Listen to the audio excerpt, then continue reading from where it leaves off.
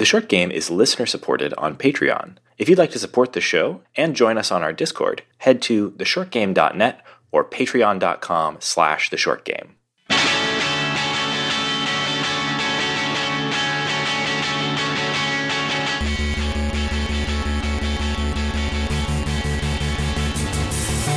Welcome back to The Short Game, the show about short video games, games that respect your time. I am Raygan Kelly, and I am joined this week by my one and only bro host, Shane Kelly. And this week we are talking about Annapurna's new hit game, 12 Minutes.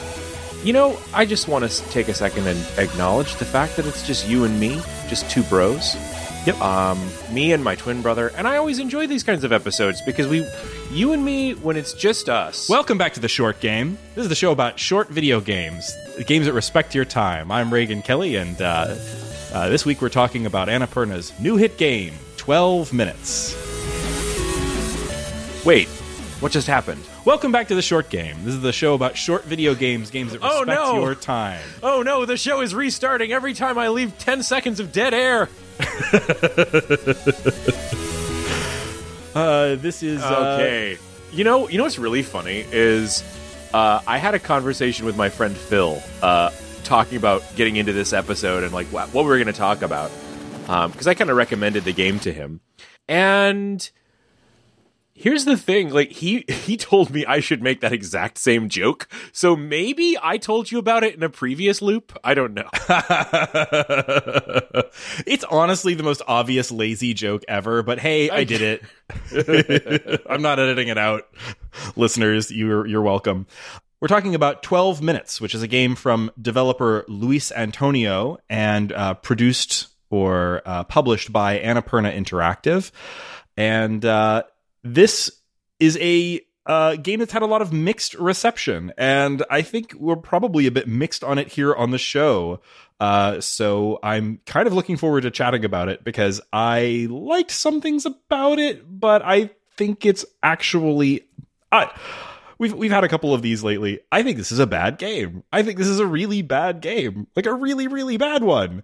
But there's some still redeeming qualities here too.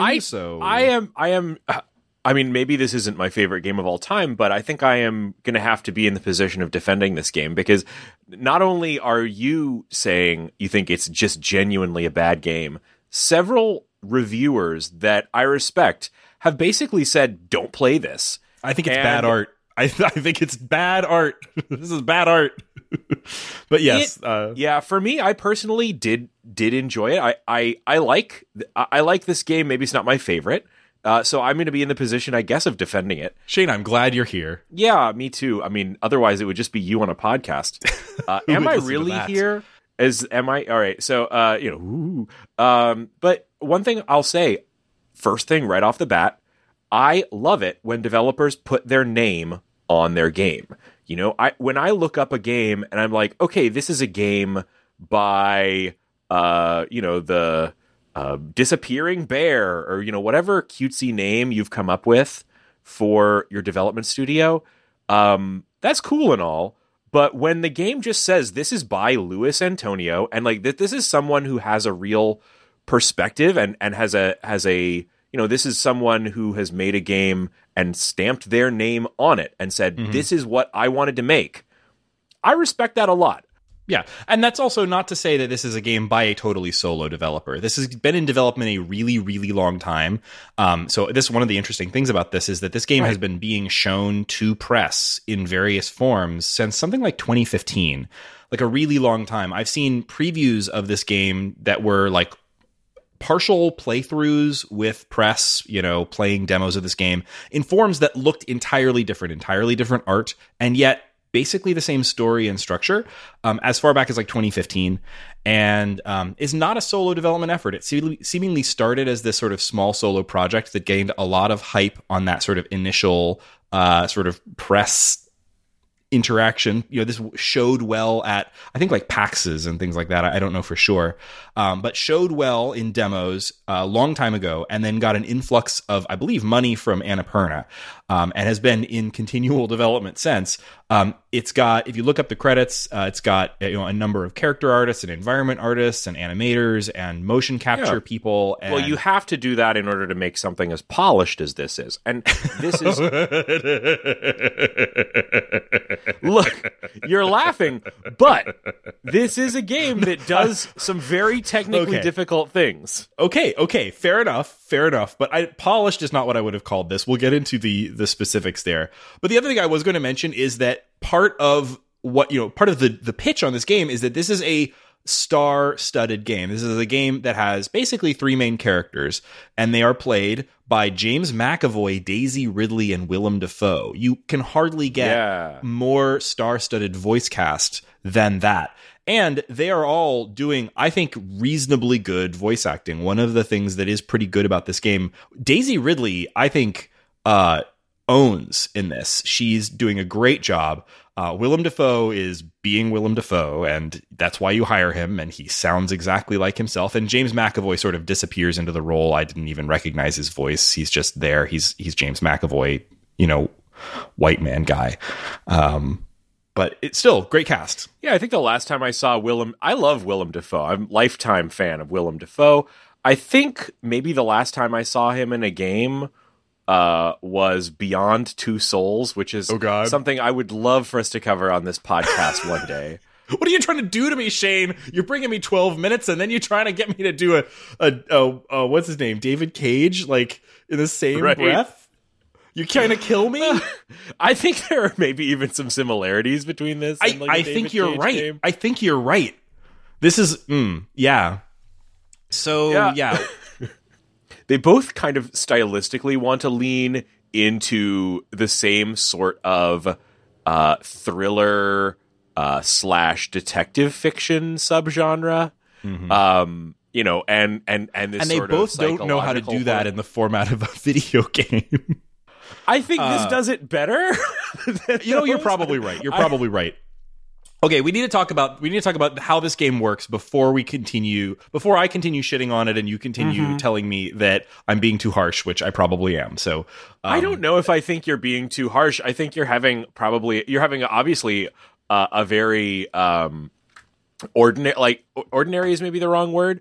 But I think your reaction to this game is echoed by lots and lots of game reviewers who I respect. So and I don't totally disagree about it, but I do think that that reaction kind of loses some of what this kind of just is a reaction to what this game is trying to do in the first place, which I think is really wrapped up in the genre that it's trying to do, which is not a genre that games I think do particularly well.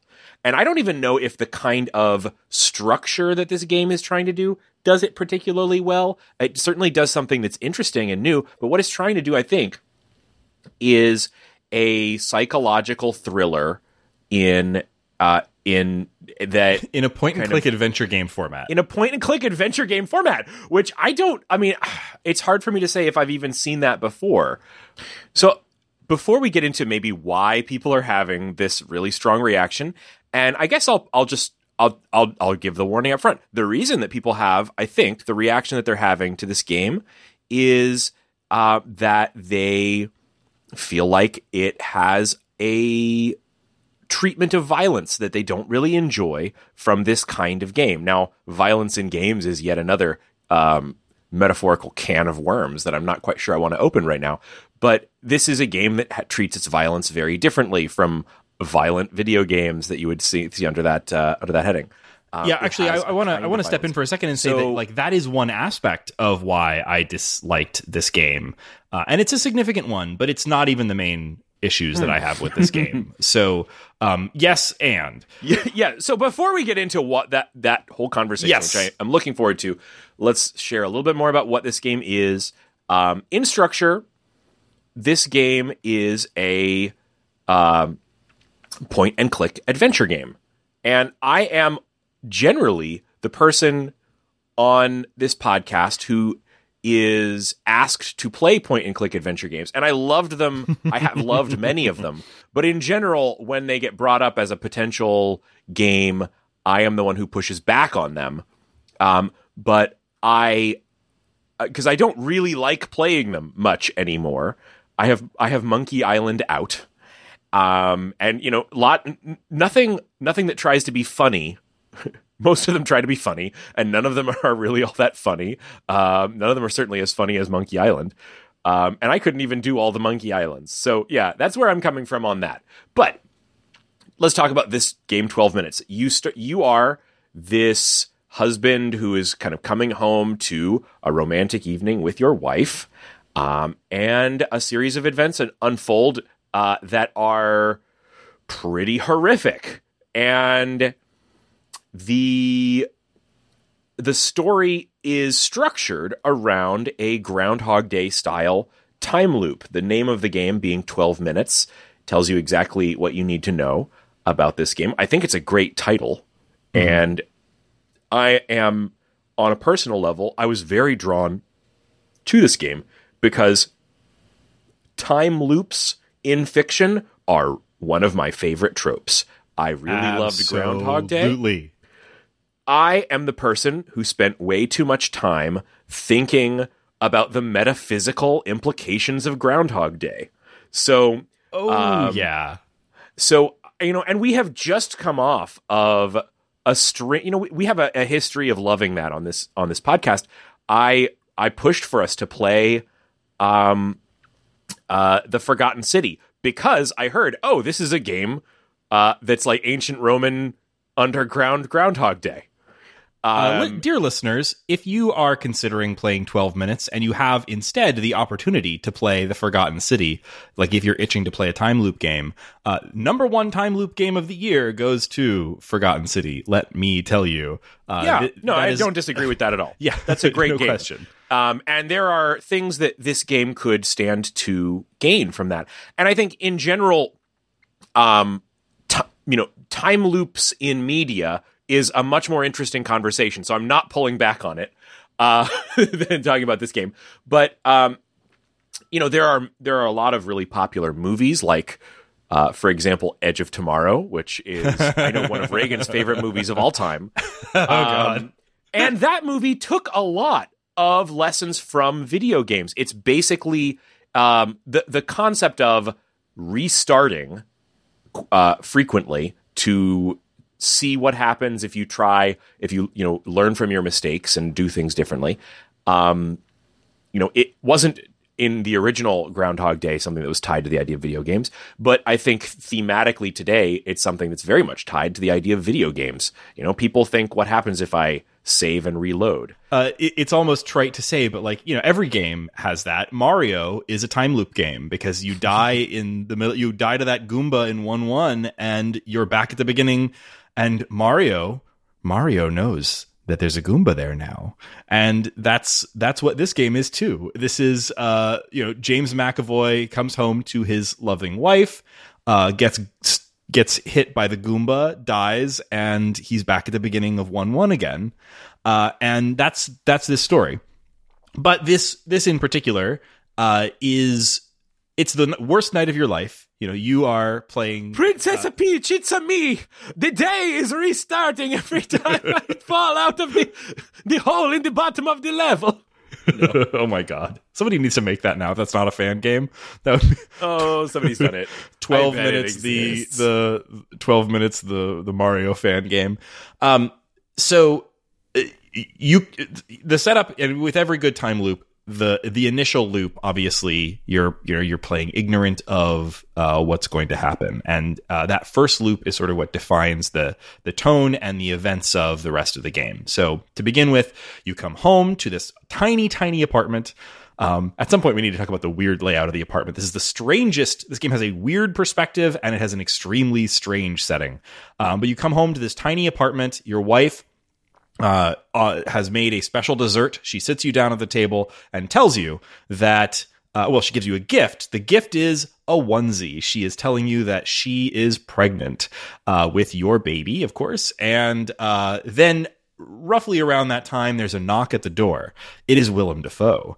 And Willem Dafoe tells you he's a police officer, and he, if you let him in, he comes into your house, or he'll break down the door if you don't, and he'll come in and knocks your wife to the ground and puts her in zip tie style handcuffs, then does the same to you, and then proceeds to ask her a bunch of questions about her father, basically accuses her of killing her father, and then murders you both. Or at the very least knocks you out, because this day resets if you are killed, if you try to leave the apartment, or if you're knocked unconscious. And you are the easiest person in the world to knock unconscious. One hit from this cop and you go down.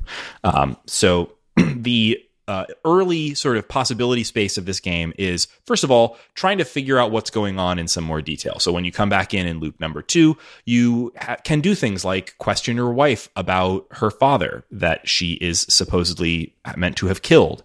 You can search the apartment for clues that might be related to that. You can see if there's any way to prevent the cop from getting in, or see if there's a way to prevent him from killing you if he does, etc. But even if you do one of those things, you're on a 12-minute time limit. And at the end of the 12 minutes of your evening, the day will reset, even if you have not been knocked unconscious or killed. And this is a mystery game. So the initial mystery spins out into several further questions. But the initial mystery is, why is this police officer, purportedly, breaking into my home to assault my wife and I? And, what is the backstory there? And once you discover that, there's significant further mysteries that need to be... what is the word for resolving a mystery? Solved. That's the word that I was looking for. In general, and when I am defending this game, because I again feel like I'm in the position of the guy who liked the thing that everyone is saying they didn't like. What I am saying I like here is the way that it is playing in what I feel like is one of the two genres that it is trying to do. And so it is trying to do two different things. It is trying to do the kind of time loop fiction subgenre / trope, right? It is a Groundhog Day alike, and it is trying to do psychological horror. And those are two things that I absolutely love, and two things that I was desperately curious to see how well they would mesh. And the answer is maybe not all that well. But I am very, very glad to see those two things put together. So first off, before I get into the what I like there, I want to talk about what I think this game is trying to do, because it does a pretty damn good job with some of the time loop elements, and then I feel like maybe misses the mark on some of the psychological horror elements. So, and I think maybe that is where a lot of people are thinking it maybe missed the mark more broadly. In the copy about this game, when they say, okay, what is this game from the developer, they call it an interactive narrative that blends the dreamlike suspense of The Shining with the claustrophobia of Rear Window and the fragmented structure of Memento. Okay, I want to kind of break that before you down go any farther, I got to interrupt, because I have to say this game is so up its own ass.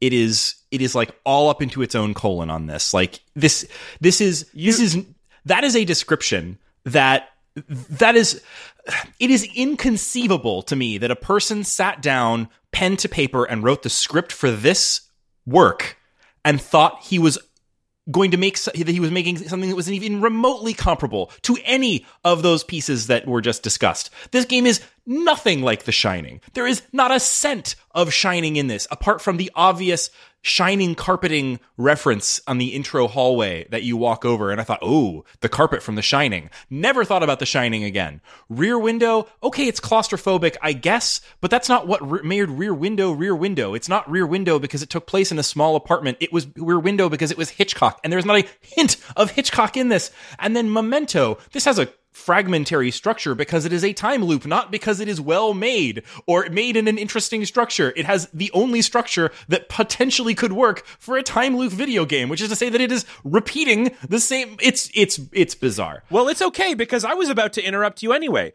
Because as is often the case when you and I are both on the podcast by ourselves, and we have no third party. And I feel at least somewhat entitled to interrupt you more. You have interrupted me trying to make a point about. I have. Please proceed. About something that I literally brought up. I was just so offended. Tried to make my point for me. And I think done it badly, which is, I think listeners. Why don't you, Shane? Airing of grievances. But fair enough, Shane. Do you want me to edit that out? I'll go ahead and let you take the whole piece again. I think our listeners are entitled to some of our twin drama on an episode that's just you and me. But so let me talk about this sentence, because here is why this kind of sentence gets written. Like, this is ad copy for the game, right? So when you're creating your ad copy, you're trying to give comparables, right?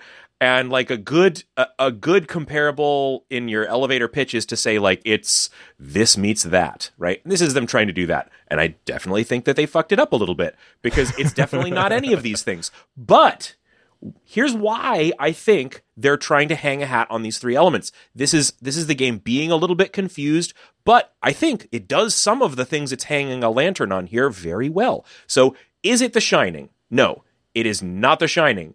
But why are they bringing up The Shining? Because it is trying to be a supernatural psychological thriller, which is something you don't see very much in video games, and style and genre-wise, is one of the things that drew me to the game. So is it The Shining? No. Should they have referenced The Shining? No. But that is what they're trying to do. The claustrophobia of this is, I think, my favorite part of the structure of this game. Because first off, it gives you, we haven't even mentioned the weird perspective that this game gives you. It gives you this perspective of looking down into a rectangular room. Everything plays out, well, nearly everything plays out in one main room with a couple of little, like there's a living room with a closet, and then you can also kind of walk out into a bedroom. It's the world's worst and tiniest apartment. It's a very tiny apartment. The claustrophobia of that is something I have not seen ever before in, again, one of my favorite tropes, this kind of time loop genre or mini, reference. And so that is something that I think is actually quite terrifying. Imagine if you were in this traumatic situation, and like it's like, what if Groundhog Day, but what if before he could even walk out the door and save the kid that falls out of the tree every morning, Bill got fucking destroyed, right? like what if like Ned Ryerson like started the day hunting Bill down and shooting him in his bed, and he was stuck, So that is, I think, a very effective setup and a part of what makes the pitch for this game really, really good. And then the fragmented structure of Memento, fuck off with that. But they're literally hanging a hat on something that we won't hanging a lantern on here, something that we won't get to until the spoiler break. That is them trying to reach a little bit for some of this sort of psychological thriller genre space that they clearly want to play in, and failing to do it in a way that I think is very is on the money. But it's obvious what they're trying to go for with Memento. I think we've talked a lot here about their pitch for the game, and in fairness, it brought me in. And I actually think that the first hour or so of playing this game was pretty compelling. So we agree the top-down perspective is unusual and drew me into the experience because it is so contained, and you have this feeling that, like, if I'm going to be spending my entire game time in this tiny space and there's not even that many props, like, how are they going to spin a puzzle game out of this? How am I going to solve a mystery within these four walls? And they do that pretty well for the first hour in a way that I thought like was interesting. And the performances hours beyond that top-down perspective does start to kind of feel like you're playing the world's most fucked up mod of The Sims. It and honestly, it has a lot of that Sims animation stank on it too. Yeah, it does. Like a lot of these, like I have expected her to like go and get the cup from the from the put the dishes on the floor while she washed the cup or something like that. Oh my God. But yeah, because it's in this top-down perspective, first of all, that's a weird perspective to look at any human being from for a length of time. There's...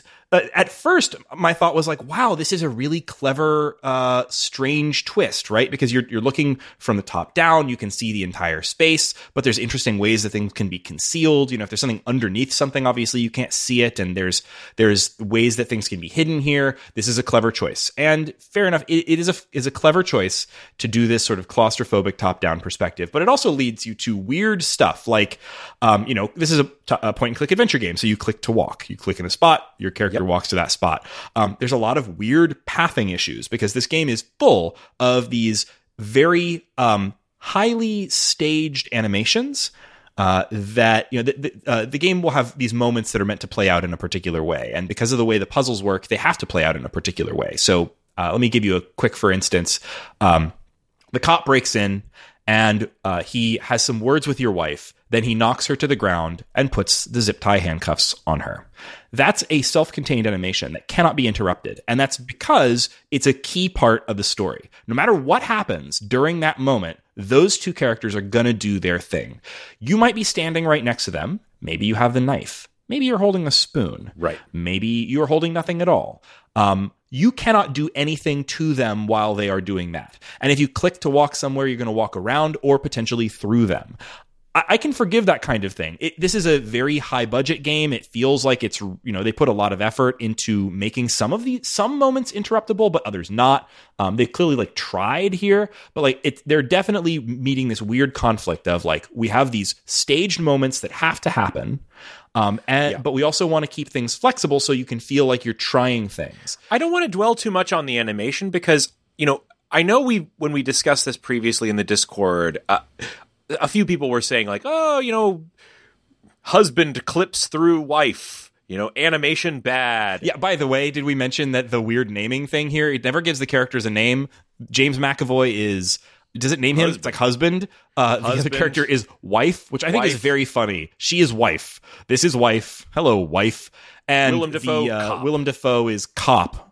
Although the names may change as you make discoveries, but you never learn Willem Dafoe is Steve. It's always cop or wife.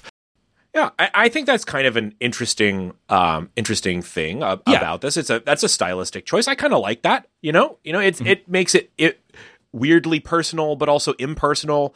And I don't think the writing in and around the dialogue and the characters is anything that I necessarily would fault in this game. I think it does a pretty good job.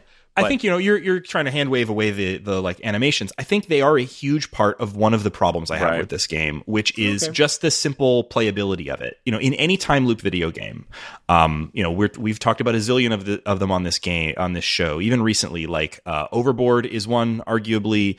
Obviously, the Forgotten City.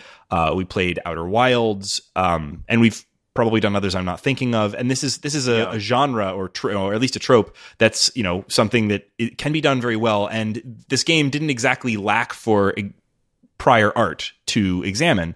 One of the things that is, I think, vital in that kind of game is the ability to, once you know what you're wanting to do, quickly iterate.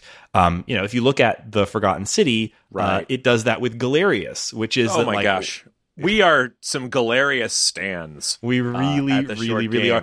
And this should really have had a Galerius. Yeah, for the listeners, Galerius, which I think Galerius is just now added to my game design lexicon. But in the Forgotten City, the first person you meet, literally the very first person outside of the door you step through in the time loop, is Galerius, who is a NPC who you can instantly tell him, hey, could you go and take care of all of these things for me, please? Right. And, he's an interesting character beyond that. He is integral to the story. But what makes him great is that in a game where you are going to reset your progress every day, it is absolutely a godsend to have an administrative assistant who can recomplete all your quests for you and help you get back to the same point that you want to be at to progress your overall story outside the time loop. So yeah, now especially in that game where the time loop can be way longer than 12 minutes. So I understand, they're not going to have an extra character standing around. You don't need Galerius here, but if the equivalent of a Galerius in this game would be if somehow being able to fast forward an animation would be one. Any animation? God, yes. Any animation, or jump to a particular branch, because now this is part of the fantasy of the time loop in fiction. I have a lot to say about this because this is one of my favorite tropes. But part of the fantasy of the time loop in fiction is that you're going to be repeating the same day all over and over again, and so you gain a level of impossible hyper-competence, right? This is what enabled Bill in Groundhog Day to have, ultimately, that perfect day that released him from the time loop, right? This is what allowed Tom Cruise, character has no name but Tom Cruise, in Edge of Tomorrow to have that final run where he, finally manages to defeat the time looping aliens. Right? So, and when this kind of fiction is working great, it is giving you, the player in the video game, that experience of saying like, oh, I did this run perfectly. Right? I combined my foreknowledge of what the events that I couldn't have no knowledge of, with the just reenacting things that I needed to, and get to exactly the point that I want. So this game does something very different from those, right? So that is kind of similar to the experience that you mentioned, like Mario is in a time loop, right? I'm completing level 1 again, and finally when I get through it in the perfect way, I've moved on to level 2 or whatever. And that's kind of like, I guess, the Groundhog Day trope in a way. But what this game is asking you to repeat over and over again is some real fucked up shit, right? Mm-hmm. So, and so that is part of the horror of this game. Now, we're asked to kind of imagine like this So I have to stop for a moment and talk about psychological horror. What I was hoping for when it comes with the combination of horror and the time loop, okay? Because I have spent. And this is going to be me talking about why I wanted to like this game, and what I was hoping for from this game. And also this is me talking on a podcast about things that are other than this game, because I think, in general, I think this is a fringe recommendation for this game. Don't play it. What I will recommend, and I'll try and get a link into the show notes, is, essentially anything that really addresses the time loop trope from the space of horror. There was a piece of kind of essentially fan fiction, and I will dig it up, and I will include a link in the show notes. That was what if Bill in Edge of Tomorrow. Sorry, they're all blurring together. That'd be a good one though. What if Bill in Groundhog Day? What if he was in Edge of Tomorrow? Actually. So the story of Groundhog Day, I know everybody knows it, is that he kind of manages to have this one perfect day where he has repeated the day over and over again, and it has made him a better person, and he has the perfect day with his lady love, whose name I don't remember, and that's how they escape. He creates a perfect day for her. Now, please forgive me for recounting the plot of a piece of fan fiction to you right now. Please. I'm riveted, Shane. I have no idea what you're talking about, so please continue.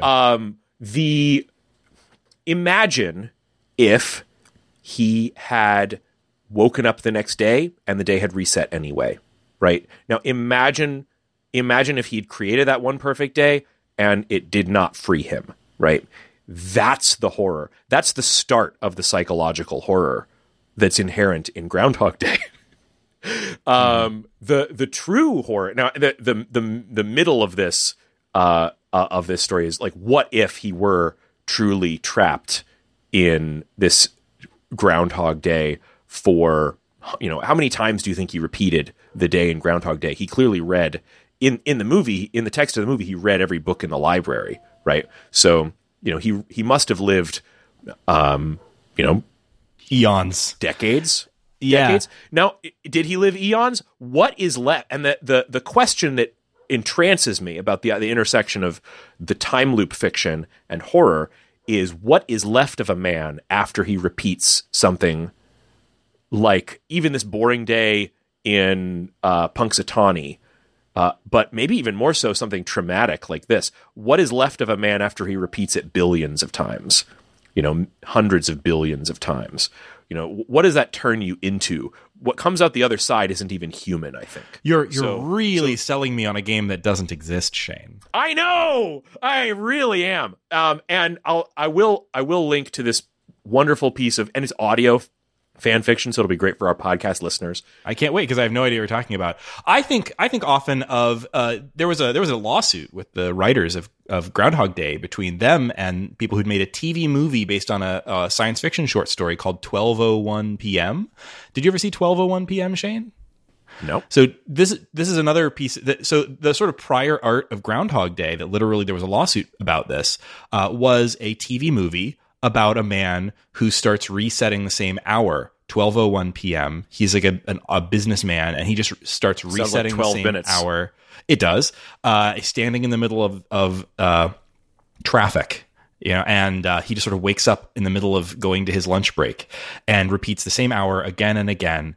And I'll spare you all of the time loopy details, but he finally manages to figure out a way to talk to a particle physicist, and over a few loops convince that particle physicist of what's going on with him repeating the same day over and over. And the particle physicist knows exactly what's going on and says, "I'm sorry, there's nothing we can do." And that's the end of it. Yeah. And So it's this- so I bleak. mean, this- It is so bleak. That is... So this genre, That's the horror.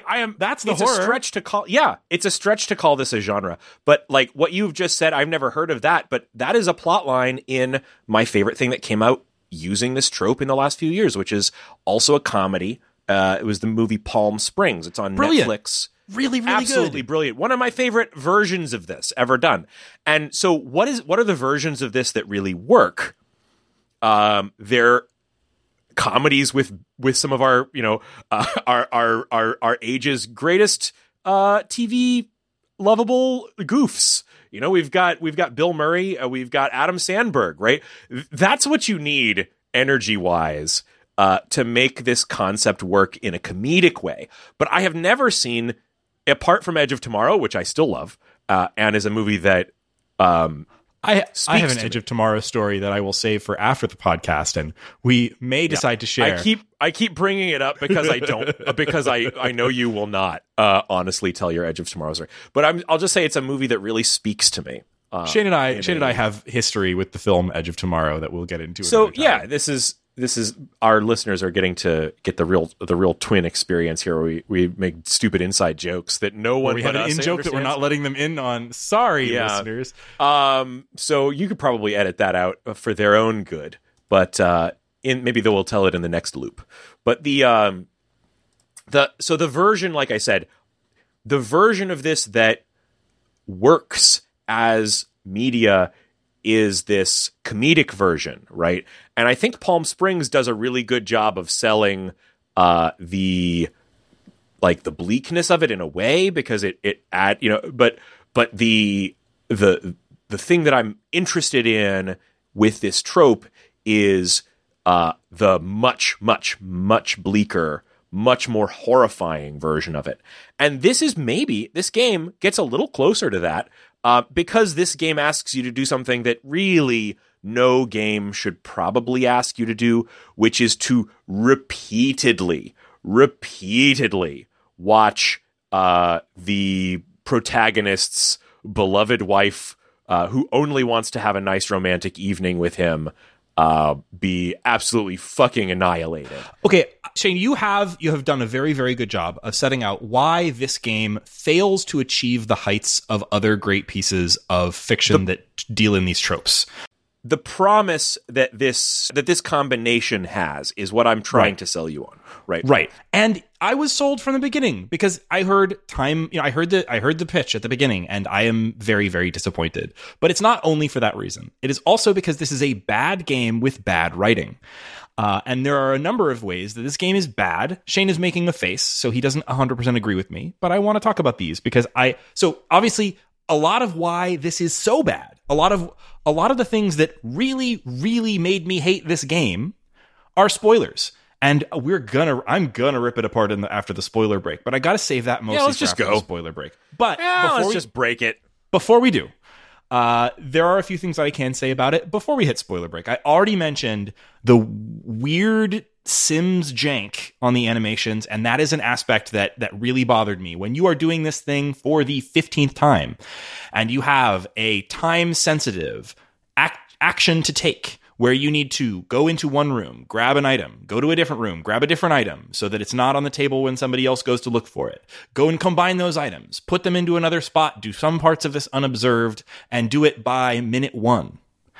Fine. That's a really interesting and clever thing to have somebody do in this context of a time loop game. But then having to do it 30 times? Yeah. I went nuts. I was just found it very frustrating, some of the things that this game asks you to repeatedly do. Because again, no Galerius. There's no jump to, even though 12 minutes isn't a very long time, there's no shortcuts in this. There's shortcuts in some of the dialogue where you learn new information. So you learned a new way to, say, for example, convince your wife that you are doing a time loop. But that's not actually that important or useful. What's important is that you be able to, for example, juggle 3 inventory items in a way that's very specific and very fast in a point-and-click adventure game kind of format. That sucks. Second thing that really sucks here... Sorry, go ahead. You tell... I'll give my one last thing that I think is a recommendation for this game that I can share before the spoiler break. And then you tell one more thing that you think should convince people not to play it. And then we'll let them make up their own minds. So you brought up that there are these kind of shortcuts in the dialogue. Now, I actually think that the NPCs and the dialogue that you have with them, especially the wife. So first off, Daisy Ridley gives an excellent performance as wife. I'm sure that Daisy Ridley is, she is great. She's doing an American accent, and it's fine.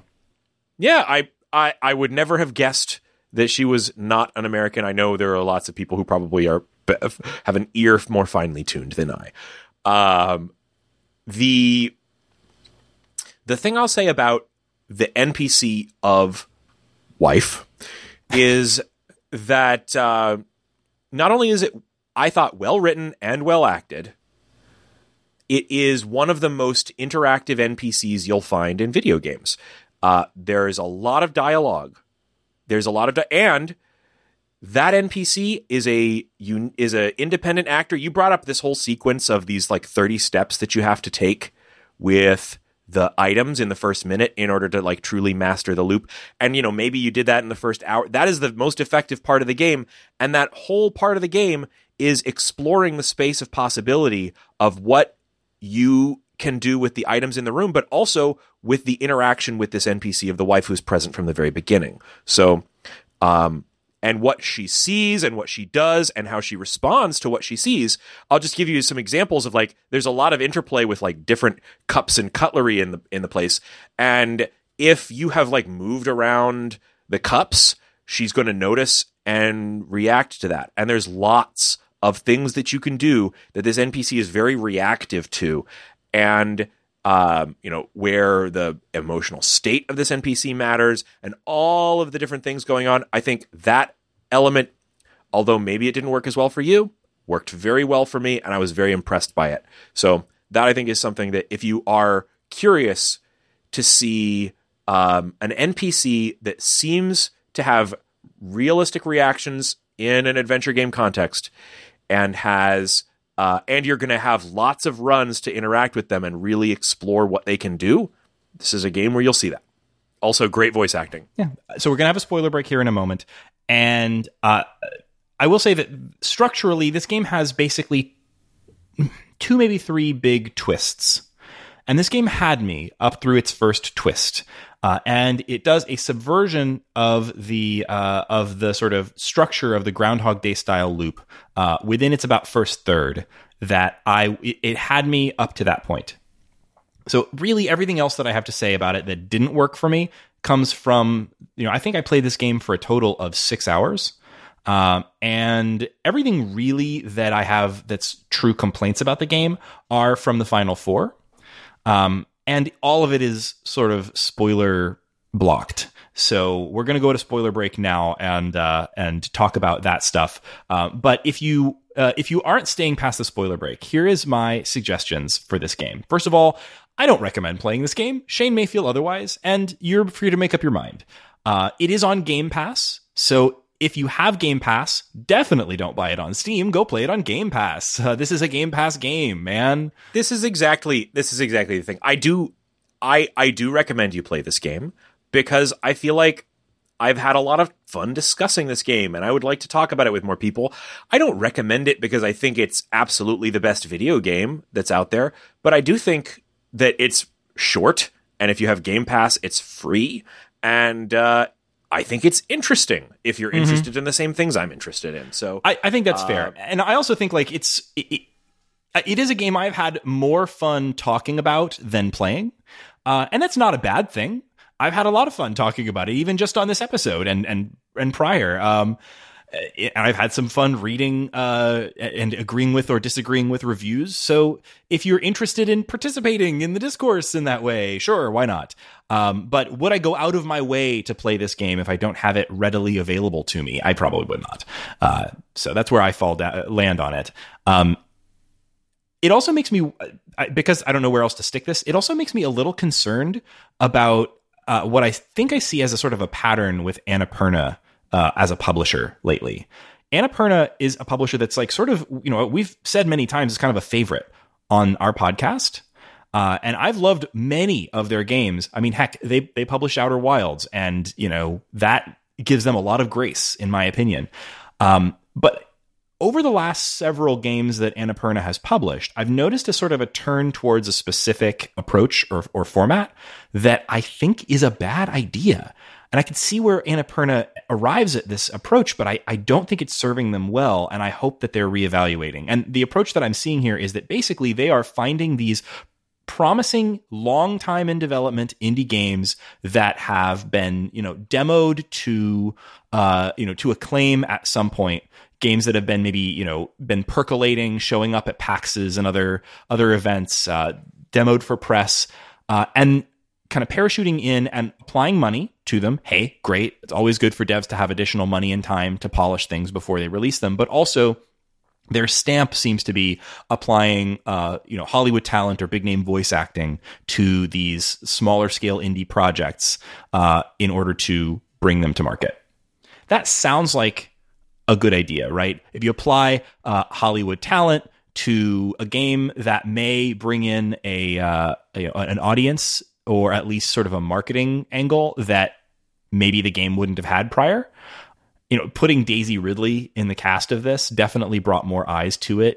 I think there's reviews in like major newspapers and that sort of thing.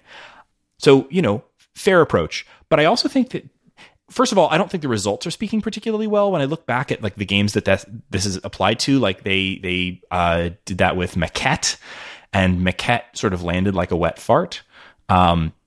I Am Dead, similar kind of story, and we kind of had mixed feelings on that one, coming down a little bit on the negative side.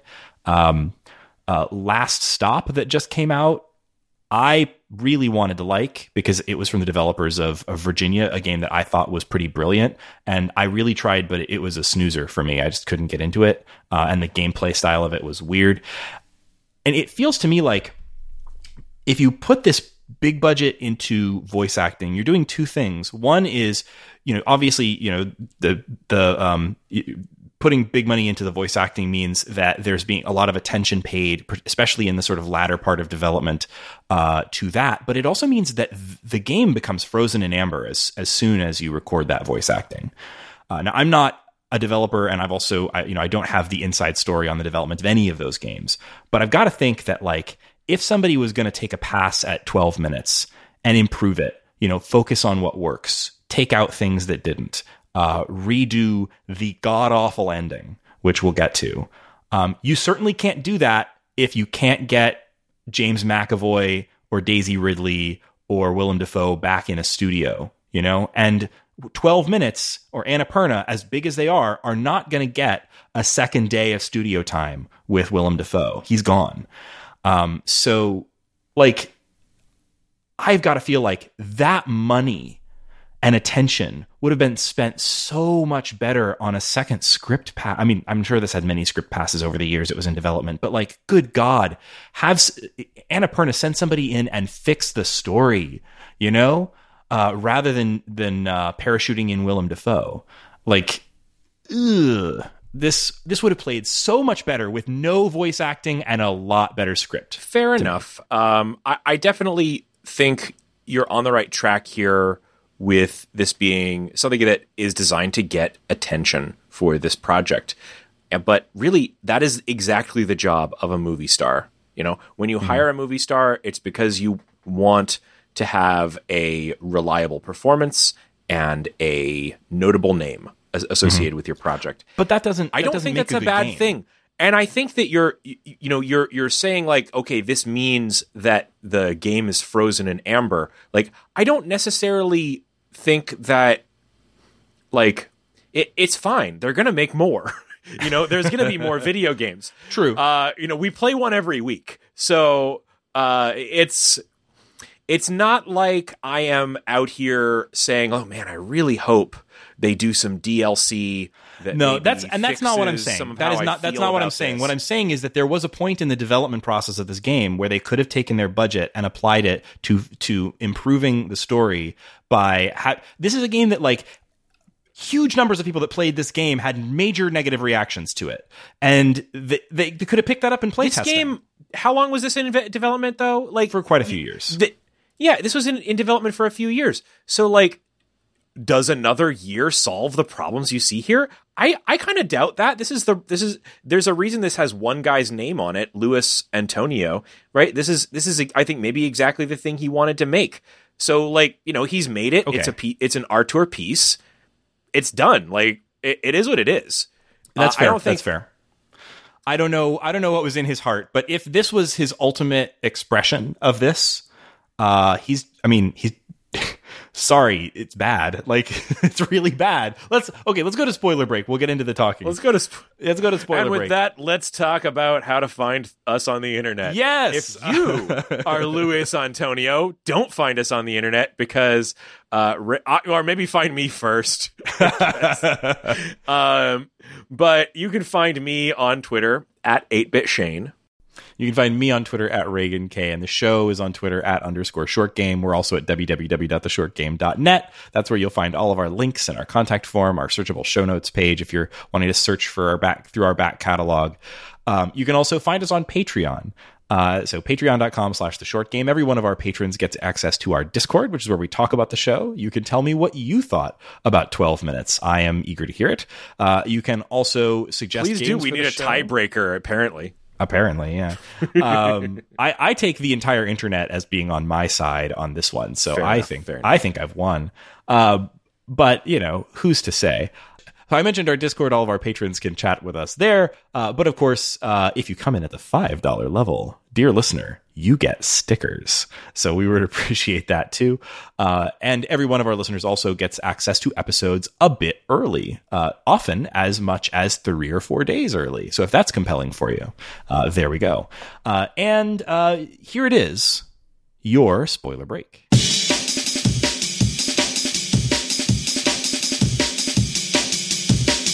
And listeners, I just kind of it's while we're on this weird episode where it's just me and Raygan, I will point out the thing that I can never unhear when we go to the spoiler break, which is that Raygan has completely stolen his delivery of "Here it is, your spoiler break" from Craig Kilborn, the Daily Show host that nobody remembers or wants.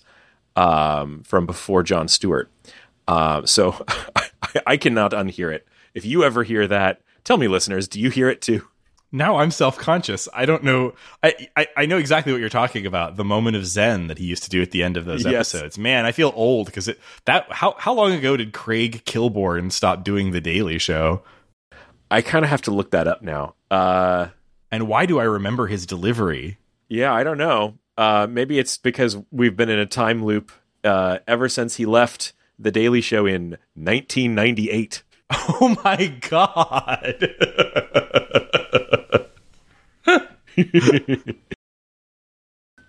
Yeah. We were 13. Yeah, Raygan. We were 13. Yeah. Yeah, so... Something stick. Yeah, something stick. Thank you, Craig Kilborn, for your service. So this game is bad, and let me tell you why. And Shane, you can feel free to interrupt me, as I know you will, because I cannot prevent it. So I just have to lay out what all the twists are, because they're so fucking dumb. Okay, so this is what one of the things that really bothers me about this game, but not even reasonably good. The following twists are dumb. Yes. I think in retrospect, they're all painted quite dumb by the following twists. But the first twist is what? Oh, yeah, I agree. That first twist is decent. So the first twist, if you're coming in with knowledge of the film Groundhog Day, you know that what I need to do is navigate this situation so everyone leaves, has a hug, and is going about their business in a way that's, leaves with a positive attitude or whatnot, right? So you need to stop the cop from killing your wife. You need to find out what the deal is with your wife's father. So you can find out, you discover the information that she didn't act by, I think you have to do it by torturing the cop, which we'll get to that in a minute. That she didn't actually kill her father. And then you have to prove that to the cop so that she and get the cop to listen to you when you say that. And then everybody sort of hugs and walks away. So you think this is the end of your story, right? They've determined, okay. Yeah. This is exactly what I wanted out of the game, is this moment when it subverts the Groundhog Day loop. Right. By the way, I should have given this before the spoiler break, but I'll just go ahead and give it now. The piece of fan fiction that I was trying to reference is from a podcast called Imaginary Advice. Imaginary Advice is kind of a sci-fi adjacent piece of podcast for audio fiction, where a creator called Ross Sutherland gives these kind of little pieces of writing every episode, just little monologues and different things like that. And many of them are really great, but the one I'm thinking of is called 10,000 Years. And that's the one where it kind of subverts Groundhog Day by kind of asking, what if the happy ending from Groundhog Day had not actually freed Bill Murray's character, Phil Collins? What if it was just another day, and then he was continued to be trapped there for another 10,000 years, right? And this has a moment where it subverts that loop, where you have that perfect dinner with your wife, where she shares. There's even one of my favorite moments in the game is not really a puzzle element, but you are able to kind of experiment with how you should react to the news that your character is going to be a father, right? Like, you can react well and you can react badly to it, And when you have that perfect day, you get through to the end, and then the day resets anyway. And that is the true horror in this game. That is the horror in this game that works.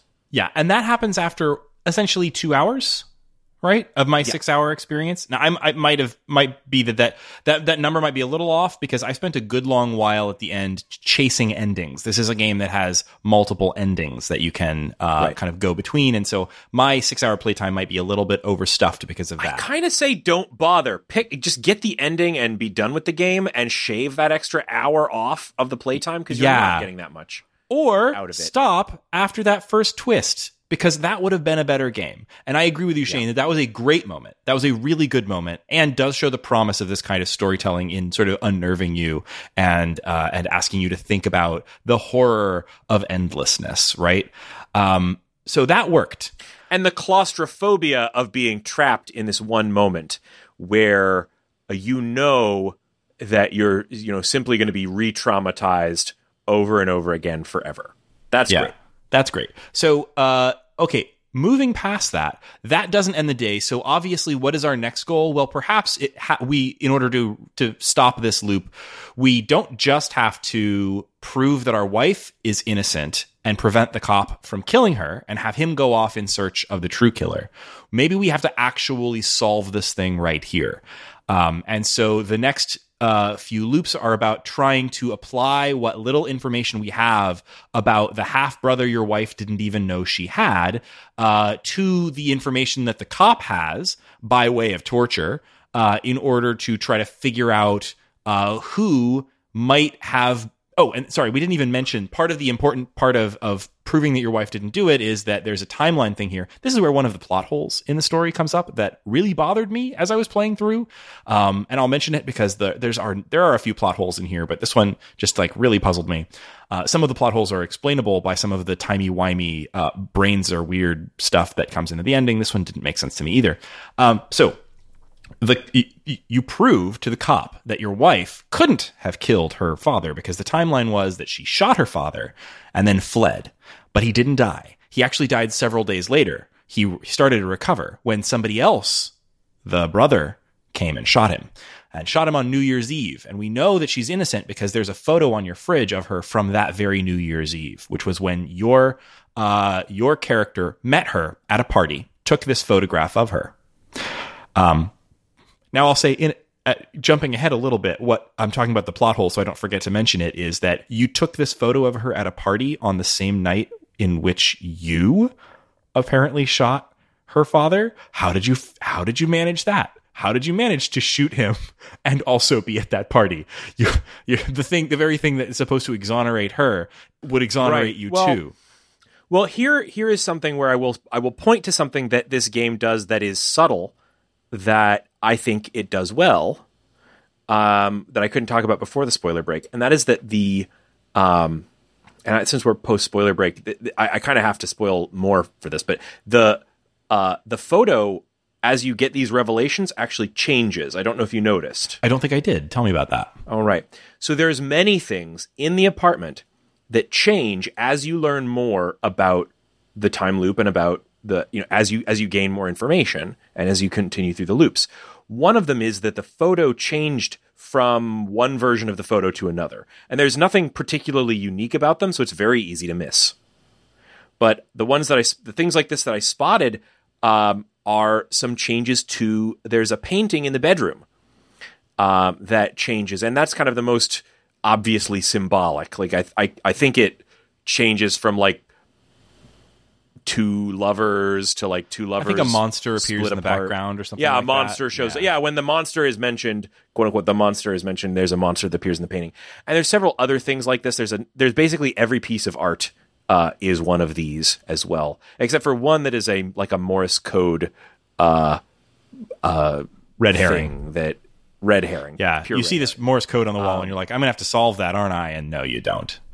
And in fact, a lot of the art shit is used as a visual element that is trying to hang a hat on what the game is trying to do, which is the psychological horror elements, because the fact that these things are changing is proof of the fact that this is not the real world, so to speak. Yeah, it's taking place in the character's head, in a sense. Oh yeah, there's like a flower that changes on the nightstand that dies or something like that. There's other stuff. You can water it and it grows across loops. If you put water on it, that's what that was. It will grow. Okay. I think I messed around with that, but there's so yeah, we're noticing that there's some things that aren't real here, or that are at least mutable in ways that they shouldn't be. Okay, here's where things really went off the rails for me in terms of where I decided this is terrible. I do not like this writing. It's really dumb. The first thing that you discover is, after discovering that your wife didn't do it, you're trying to figure out who did do it, and there's a really, I think, stupid connection where the cop remembers that the nanny that the wife's father was sleeping with, her name, the father of the bastard son, the quote unquote monster that we've at this point determined is the person who really killed the father. So that person's mother was named, I don't remember, the cop says. Dahlia. Of course, Shane, but the cop doesn't remember He that. doesn't. He says he doesn't say. He Right. thinks it's Daisy or a flower Thank you, name, sir. right? And then you put together that the gift that your wife gave you is a onesie with your mother's name on it, and your mother's name is Dahlia. And then you can show that to the cop in a very fiddly thing that's easy to mess up because you have to show it to him at just the right moment. And if you don't, it's not obvious that you did it wrong, so it's easy to miss that bit, which I found very frustrating. But if you show that to the cop successfully mid-torture scene, because you have to be stabbing him to death while you show him this, of course, otherwise he won't listen to you. I showed it to him after convincing him to help. Okay. Not torturing him. I only Okay. ever tortured him one time. I had to do it several times, but in any case, Yeah. you show him this at a time when he is responsive to you, and he will realize that, yes, that's the name. And so then you, the character, put together, well, there's only the possibility of one woman named Dahlia in the entire universe. This woman, my mother, and this woman who was involved with my wife's father must be the same person. Therefore, I am my wife's half-brother. And not only does that shatter his world, but in order for this sequence of events to have taken place, he would have had to have known that and then forgot. Now, there is an explanation this game wants to offer you for that, but that in the moment is stupid. Because Bizarre. it's bizarre. Because the game wants you to take it at face value that this main character is his wife's brother and forgot that fact. That's dumb. But not. So in my playthrough, at least my read on it, at that moment where that information is revealed, like, yes, it is a surprise and a shock to you, but I don't think it's necessarily being spelled out that he knew this before and then forgot. What is it that says he knew this before? He says it in words. I forget exactly when, but he's like, how did I not remember? How did I not remember that? Like, he says it several times, and I don't know if maybe there's just different. Well, order like, of how would events. you? Okay, like I'd have to go back through this twist again Because he figures out that because of this, he immediately knows that he's the one that killed the father, and he's like, why did I not remember that I killed her father? Right. So that obviously is where we start to get into. This is why they're referencing Memento in there. We've talked about the references. He literally walks over the carpet from The Shining, which is the visual reference that everyone loves from The Shining. But the thing that's happening here, to me, is what it kind of starts to remind me of is the more a big trope in psychological horror is memory loss and insanity, right? Because it's a great way to create, psychological horror tends to kind of play in this kind of space of detective thriller, right? Psychological horror is usually something that writers and directors and like to have as the kind of secondary plot line, because it's the kind of thing that's great to have as a result of a reveal, right? And those reveals, the part that makes it psychological is that it is a revelation of that increases kind of a building sense of paranoia, or creates a dissolving sense of reality, right? Where your world is falling apart around you, right? And that's where psychological horror kind of diverges as a subgenre from thrillers, right? So that is what it's doing here. But the reason that maybe that doesn't work here is that we've already done some weird genre shit by having it be a time loop, right? So they're trying to do that, and they don't, for most players, I think, here, stick that landing of the shift of genre from from adventure to time loop to detective to thriller. I think that's the key thing here, is that what you're describing here is like psychological horror, a shift in frame of mind, where the shift from a time loop is a possibility space where I'm trying to work out what it is that I have access to or can get access to that will give me advantages in the next loop. And that's an interesting space to play in. Yeah. But it's only interesting insofar as like you're willing to take everything fairly literally. Because as soon as you step into, oh, I'm in a brain palace, right? I'm in my own dark, twisted mind, which I kind of resisted that interpretation at first because, first of all, I hate that kind of fiction. I didn't like Shutter Island or anything like that. Like, I really dislike when games... I like Shutter Island. Oh, yeah? Yeah, Shutter. Shutter, that whatever, you know what I mean. I dislike when anything retreats into it was all a dream, or it was all the dark, twisted fantasies of the main character, or whatever that, pick your trope there. I always dislike when a game or work of art of any kind, movie, whatever, tells you that it is in reality and then pulls that rug out from under you and tells you, you are actually in something far less interesting, the mind of one fucked up dude. And like that, I hate that. So I hate that as a twist. And yeah, Shutter Island had to be made by Martin Scorsese. Yeah. And even then it didn't rise to the level of anything else of his that I've seen that I liked. Like, it is a bad film in my opinion, but I guess other people, hey, he's Martin Scorsese, whatever. But like, okay, that sucked. Realizing, first off, that this was going for incest horror or, disgust trope, which I find gross, right? And then I mean, I have movies that I like that have that as a weird plot twist. There's one of my favorite movies of all time. Now I have spoiled a movie that I'd love to recommend for you. Please edit that out. How dare you? Please edit that out. No, that's a good movie. That is a good movie, and I'll have to bleep the title now because that is literally the last moment of that film. Yeah, but you're right. That's literally the twist. Fair point. It's as a twist, it's not bad. And here it's what I think it is what the problem that I think I am diagnosing this game with is just too many twists.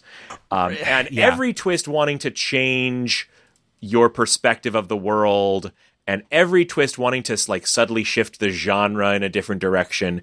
It's like if they had the one that really worked was the one we've talked about, where you realize you create, you think you've solved the mystery, right?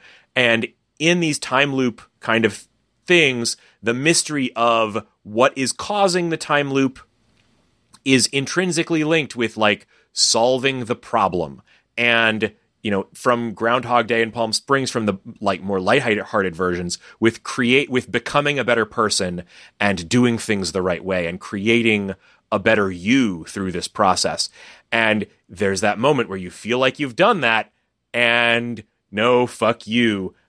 There's something else is causing the time loop, or nothing is causing it, and you're staring into the void. Right. But every successive twist after that one is less satisfying.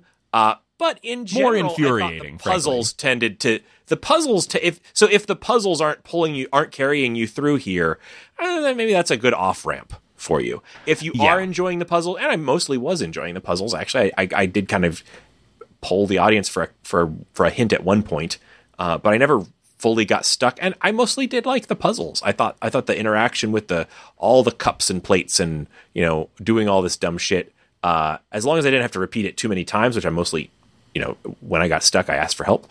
That part worked for me. First of all, I think my issue there is partly that I didn't ask for help or look anything up, and so if I was in the process of trying to iterate on a particular, end of the loop function, right? There's a particular way I'm trying to figure out it, try to explore all of the space of a particular, dangling edge of the possibility space. In order to get back to that spot, I might have to spend 10 minutes many, many times setting up the right set of scenarios. Can't skip the dialogue effectively, can't skip the animations effectively, have to do every step one piece at a time. I found it pretty infuriating, especially by the end. And then there's another aspect that we haven't talked very much about, which is that this started out as something that I was like, I don't see much of an issue here. And then by the end, it did start to alienate and wear on me. And that's how alienating the way this game approaches its violence is. I think we had a whole talk very recently about like games offering content warnings. And that's one aspect to this, is that like, I think it's possible that some folks may have gone into this unprepared for it, but I went into it fully prepared. You know, I went into this knowing this was a thriller. I went into it knowing that it was a violent thriller with on-screen violence, some of it violence against women. And knowing I was prepared for that. But I will tell you that by hour 6, I was really tired of stabbing the cop to death and watching him bleed out and listening to Willem Dafoe's unskippable dialogue, begging me not to kill him and telling me he was on his side. I was tired of doing that. It started to bother me. I was really tired of sitting in the closet and watching the wife get her throat slit. I was just tired of it. And it's hard to say exactly what that is about, but like, I think it's just that like the kind of violence that this includes, it's not when people talk about violent video games, they're generally talking about you as the player enacting a violent power fantasy. And that's never been something that bothers me, but witnessing or enacting cruelty on immobilized people, on people who are helpless, which is the most of the violence that happens in this game. Or even separate from the violence, the sort of casual way that your character uses drugging his pregnant wife with a very likely lethal dose of sleeping pills as a really key central mechanic that you have to do innumerable times throughout playing this game. All of that, the sort of casual nature of that, it started to wear on me in a way that made me uncomfortable. And I don't usually feel very uncomfortable at violence in games, but this made me feel uncomfortable in a way that maybe this game was wanting players to like sit with this violence and feel it in that way. But to me, it only really made me feel that by the time I was already angry at the game for other things, and it already felt useless. So I found that very alienating and uncomfortable, and I did not like. Yeah, I think the only saving grace for me on that front, because I agree with everything you said there, is that in my playthrough, I don't think I had to repeat either of the two big moments of brutality, maybe more than once each. And I think this game would be the perfect Galerius for this game would be to have a way to jump to the moments just after these things happen, if you are really trying to explore the possibility space of what's on the other side of those moments of brutality. So that's a thing that I think they could really improve on by having that one little thing. There is, I was thinking about it, now that we keep talking about the Galerius of this game, I think the closest is when you are hiding in the closet. There are moments where, like, if you're hiding in the closet or just like sitting on the couch or on the bed, you can advance time a little bit. But really what you're jumping to in those moments is these things you have to interact with, which are these, the cop busting down the door. And this is a game that it is almost entirely based on, the repetition of this one terribly violent attack by this cop, right? Mm-hmm. That's the thing you're going to see over and over and over again. Now, to me, it was different while I was in that first couple of hours where I was repeating this over and over again, and every time trying to find a way out of it, right? Trying to find my way out of it. But the fact that your way out of it really lies on the other side of being the worst chicken shit possible, of like sneaking in and hiding and watching it all play out, even more violently, while nobody knows you're hiding in the closet like a coward. That certainly does something in the story. So I think it is, as a corollary to that, like, it bothers me that that there is no, now I've just said I disliked that this game forced you to enact violence, but I'm also going to say that the game forces you to witness violence, and during those times it locks you out from preventing it. So there's no way, for example, for the cop to tie up your wife and then for you to spring from the closet and stab him. That's impossible. Once he's begun like putting your wife on the ground, that's it. There's no way to fight him at all, even if you have a knife. Even if you have the jump on him. In fact, it's to the point where it became like darkly comic to me, because you're standing there in the apartment watching him, kick your wife's knees out from under her and put her in zip tie handcuffs. And if you click on him, all you do is stand there and say, "Sir, sir, sir, sir." Yeah, Sir? I think what is very interesting here is like what they've chosen to like opt you out of, because the main character husband goes down with one punch, right? And I think maybe there's reasons for that. They didn't want to animate a bunch of fighting or whatever, but you're not being personally brutalized. Like by the time the violence turns to you, you're the escape button is hit instantly. If you don't get up, you can absolutely have your throat slit. Like he will stand over you and slit your throat, and you'll see the blood trickling out of James McAvoy's neck. And it's there if you want it. Yeah, but even that is like, it's a quick thing, right? It's not the same as you hiding in the closet and watching him essentially torture your wife. And it's not the same as the torture you enact on the cop in vengeance and to progress the story. So like those are two moments that are dwelled on, right? And I think there's a reason that lots of people bring this up as a negative in the story. But here is where I'll give my kind of final take on this, is that I think that is the game playing into the thriller elements, and that is what you kind of expect. We've talked a lot about like, this in our recent episode, we had this whole subject on Boyfriend Dungeon about the need to have content warnings, and I do support the idea of content warnings, but it's hard to pick what kind of content to warn about in something that's really based on twists as a genre, like psychological thrillers are. Like if you were to take a look I don't think that this requires a content warning, in that like they've essentially given you a content warning in the description when they say that you take the role of a husband on what should be a romantic evening with your wife. The night turns into a nightmare when a police detective breaks into your home, accuses your wife of murder, and beats you to death. For psychological thrillers, here are some of the key literary devices that you have in this kind of thing. Alienating violence is a part of that genre, right? Plot twists are a part of that genre. An unreliable narrator is part of that genre. A MacGuffin like the watch that we have not even mentioned up to this point. Part of that genre. And finally, red herrings are a part of that genre. Like the frickin' painting with the stupid message in Morse code that I spent 5 minutes trying to find a Morse code chart and translating, only to find out it has just a kind of a meaningless message. So, like, sorry, that's a sidetrack. But this is a game that's leaning into that genre-wise. If that is a genre space you're really going to enjoy, I think you will enjoy this game, and I think this is still something I might recommend for you. But like, it's not for everybody, and it's definitely not for the people that are like, maybe, going into an adventure game expecting this to be like Time Loop Monkey Island.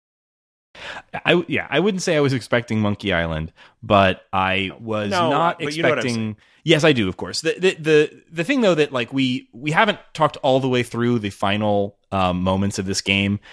Spoil the twist. Yeah, so you find out that you are the murderer, the one that killed the father, and then you can end the game by using the pocket watch to, I forget even how you accomplish this, but you sort of use the pocket watch to like flash yourself back into the moments before the murder of the father, and you can play out. The game takes you to a different scene. It doesn't happen in the time loop or within the apartment, and you're confronting the father who is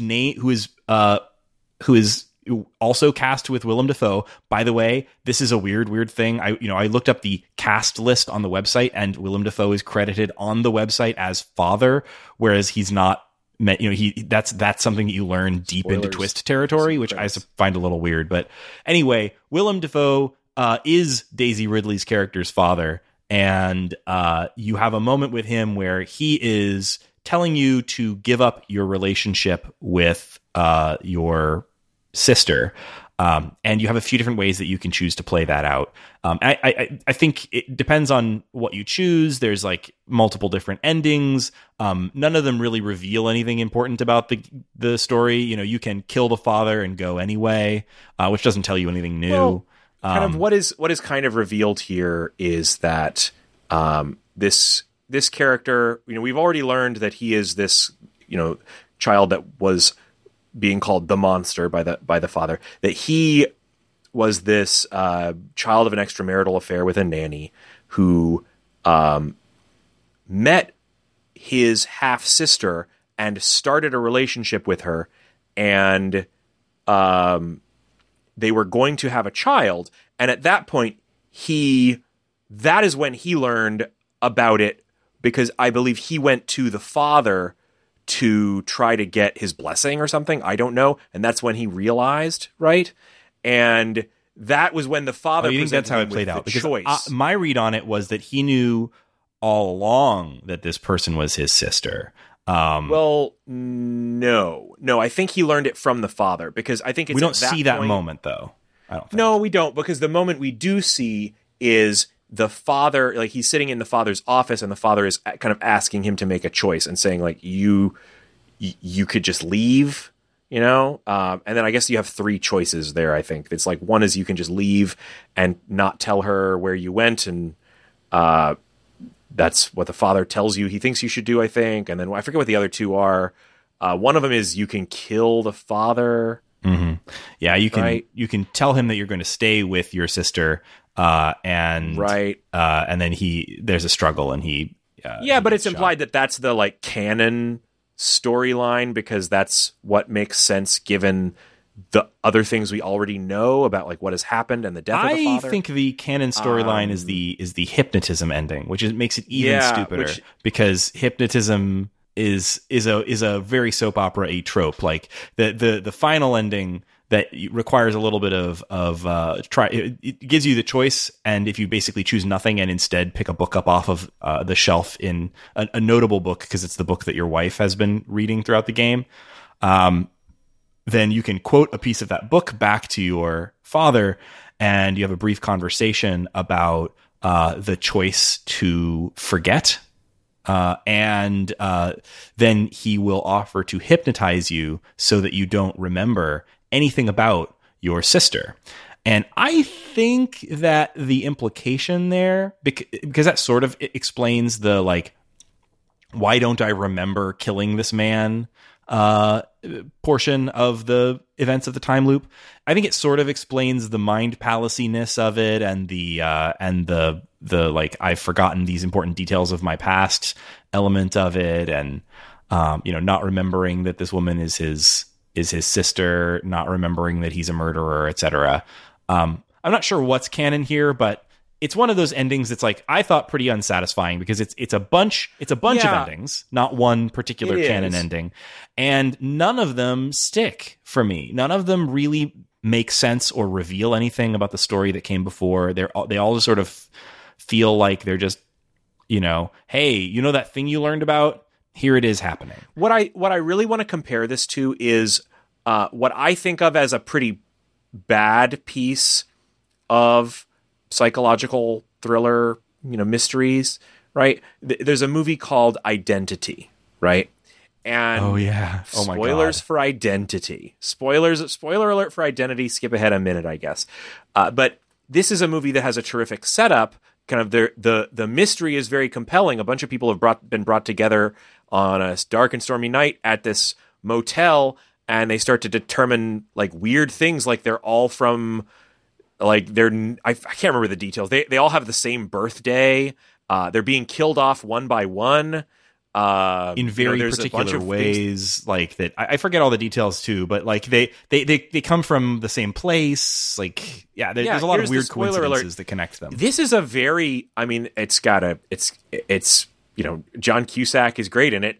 But it's a really compelling thing where when you have these psychological thrillers, they can be undone by the twist being too much of a metaphorical piece of bullshit, which this is. I said this in game is Identity, way too up it its turns own out butt. that everyone is multiple personalities of like the same guy, and who's being killed by electrocution on the electric chair, if I remember correctly. And they're like dying because I don't remember. His brain is shutting down as he's being killed or something like that. Yeah, so everyone weird. are like different aspects of this one fat guy. Right. It was a very frustrating ending. So, and that's an example of an ending that didn't work for me because the like psychological twist is something that doesn't feel like it's a payoff. It feels like it's makes things like less meaningful and less interesting. Like because you realize this isn't happening to real people. Like, and so in 12 minutes, we're also in the final twist ending, more and more realizing that none of this has been real, that this is all in your head, right? And that is the kind of twist that I don't like. The twist that like, hey, all of these impossible things that are happening, like we're already dealing with impossible stuff because it's a time loop, but the more and more impossible shit that you layer on, having your final twist be that none of this was real is just a classic, I think, bad writing thing. And so that is something I will definitely critique this for. Like, I really don't like when it was all a dream, or it was all a hallucination, or it was all multiple personalities in the head of one dying fat guy, or whatever it is. Like, I think that is... And the problem here is that like that problem didn't arise just at the very end when you realize that ultimate truth of the story. The problem began quite a bit earlier when it starts throwing the like I forgot that I was an incestuous murderer angle at you, because then you're left at that point fairly early in the story at about the 2-hour mark, I think, or maybe 3. Then you have to choose between either none of this is real and I'm going to disengage from the story because it's no longer it's lost its weight, or this writing is really dumb and full of holes, or both. But like that was like I was left with that choice about halfway through this game, and I was kind of still propelled through it by the inertia of the initial couple of hours that were pretty decent. But like, oh man, it's bad. It's real bad. When you have this kind of twist, right, where some impossible element is revealed that shows like, hey, this is in this character's head, like you can't toe that line, right? It's fun as a twist where it's a reveal, and then we can say, okay, for the rest of this story, we're dealing with things that are metaphors, right? But this game doesn't do that. It tries to toe that line and partway reveal it, and then save the full reveal as a final twist. And that doesn't work because there's going to be half of your audience that sees it as a plot hole and gets pissed off, and then the other half of your audience doesn't notice it and then gets to the end and experiences the twist, the second twist, as a fun twist, right? But if you show your ass, it's gonna fall apart for half your audience, and maybe more. And so, like, to some extent, in movies, this kind of thing works because when you have like a 2-hour movie, the things that don't really hold together in your story only have to work until the audience walks out of the theater. But in a game like this, people are going to be playing it it's 6 hours. People are going to play it in multiple sessions. When somebody gets that first big payoff and they walk away from your game and they come back to it, maybe they're going to walk back and they're like, hey, what was going on? Wait, now I've had time to think about it. And what was quote unquote going on doesn't make any sense, right? So part of what actually worked for me in this game is literally that I didn't totally put it together when I had the opportunity in the second act, right? I got all the way through to the end. I got that second twist and I was like, oh, hey, now that's a twist. But then Then I'm looking back at the game, I'm like, man, I got to take some notes about this. What was it that actually happened? And that's when I was like, wait, this doesn't make any fucking sense.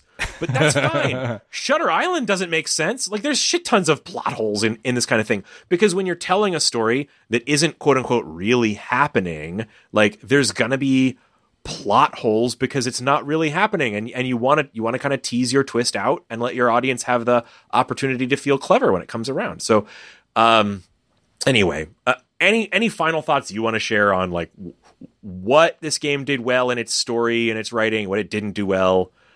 I think, Shane, you've done a wonderful job of laying out what this game was trying to do, and in some ways, you've convinced me that it has done some of it slightly better than I would have thought the minute I set my mouse and keyboard down on this. But I just can't love this game. I can't even like it. It made me angry. The writing on this is exactly like the kind of thing that I just cannot stand.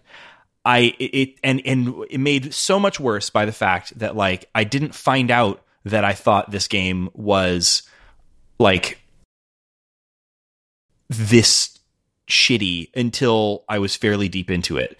Like it's also partly that like I really had high hopes for this. First of all, 12 minutes. You want to attract the short game to play your game, name it after a short duration of time. I was excited. I also realized Annapurna is publishing this. Wow, that's great. Oh, this has been a long time in development. Sometimes those sort of like long in development auteur pieces that get a nice kickstart of money from a big publisher turn out great. That's a good sign.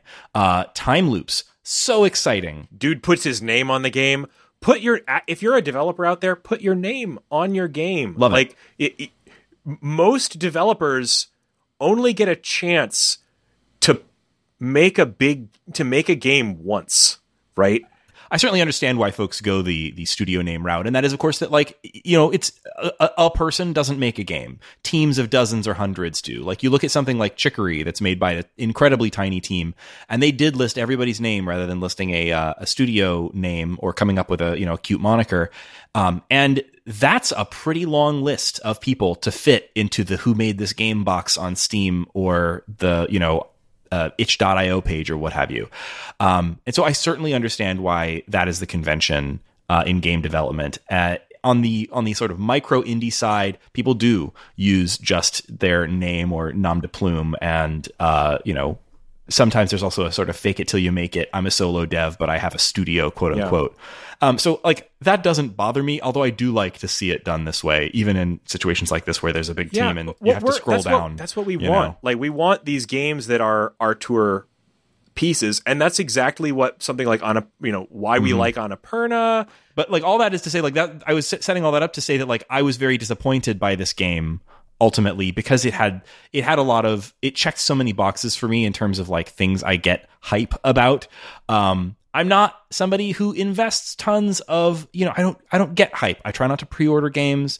We play a game a week on this show. There's no time for me to be like looking 10 months ahead and getting hype about something. But like this was a game that I really thought was going to be for me and really thought was going to be for the show. And coming away from it, all I can say is that this had good ideas. It had some good execution, but it had a lot more bad execution, and it had a lot more bad writing. This needed a different writer. If this was going to be a good game, and I think there are bones here that could have made a very good game. I think it would have needed to eject the back half of the game or more, and I think it would have needed a complete rethinking. I think you could make a wonderful game in this mode that took the more Groundhog Day comedic style approach. Like if this game had a sense of humor about itself, and maybe was like 50% less violent and, just a different vibe, I think that I probably would have enjoyed it a lot more. I think if it was trying to be this serious, I think it just needed better subject matter. Like it just needed better subject matter. I think this is, I don't really think that the subject matter is necessarily the problem. I think this is a lot closer to the ideal version than it doesn't need to be completely rethought. I think there's a lot of good here, and I think if the back half were a more satisfying experience. This is just me being a backseat developer, that's what we do. Writer. But when we have that twist, if we had had more of a fundamental change in the game and leaned more into interacting with things as the metaphors that they've now been revealed to be, than as just like moving the same 3 cups around, like meanwhile like reenacting and playing out the same exact things and finding out a little bit more, but mainly stuff we already knew, that really would have changed. I would really love the version of this game that spends 2 or maybe even 3 hours trapped in this room, and then in the last third, like explodes out into like metaphorical Psychonauts territory, and uses that as a payoff for that. But instead, this isn't a game that really has that payoff. It is a game that I think has lots to recommend it, and if you can get this on Game Pass, and if you can get this on sale, I think it's worth playing, and I especially think so if you liked the execrable movie Identity from 2003, which unaccountably has over 70% on Rotten Tomatoes. Oh man, that's a weird one. All right, I think that's all we have for tonight. I think I've said everything I have to say about 12 minutes, and I never want to think about it again. How about you, Shane? Welcome back to The Short Game, a show about short video games that respect your time. I am your host,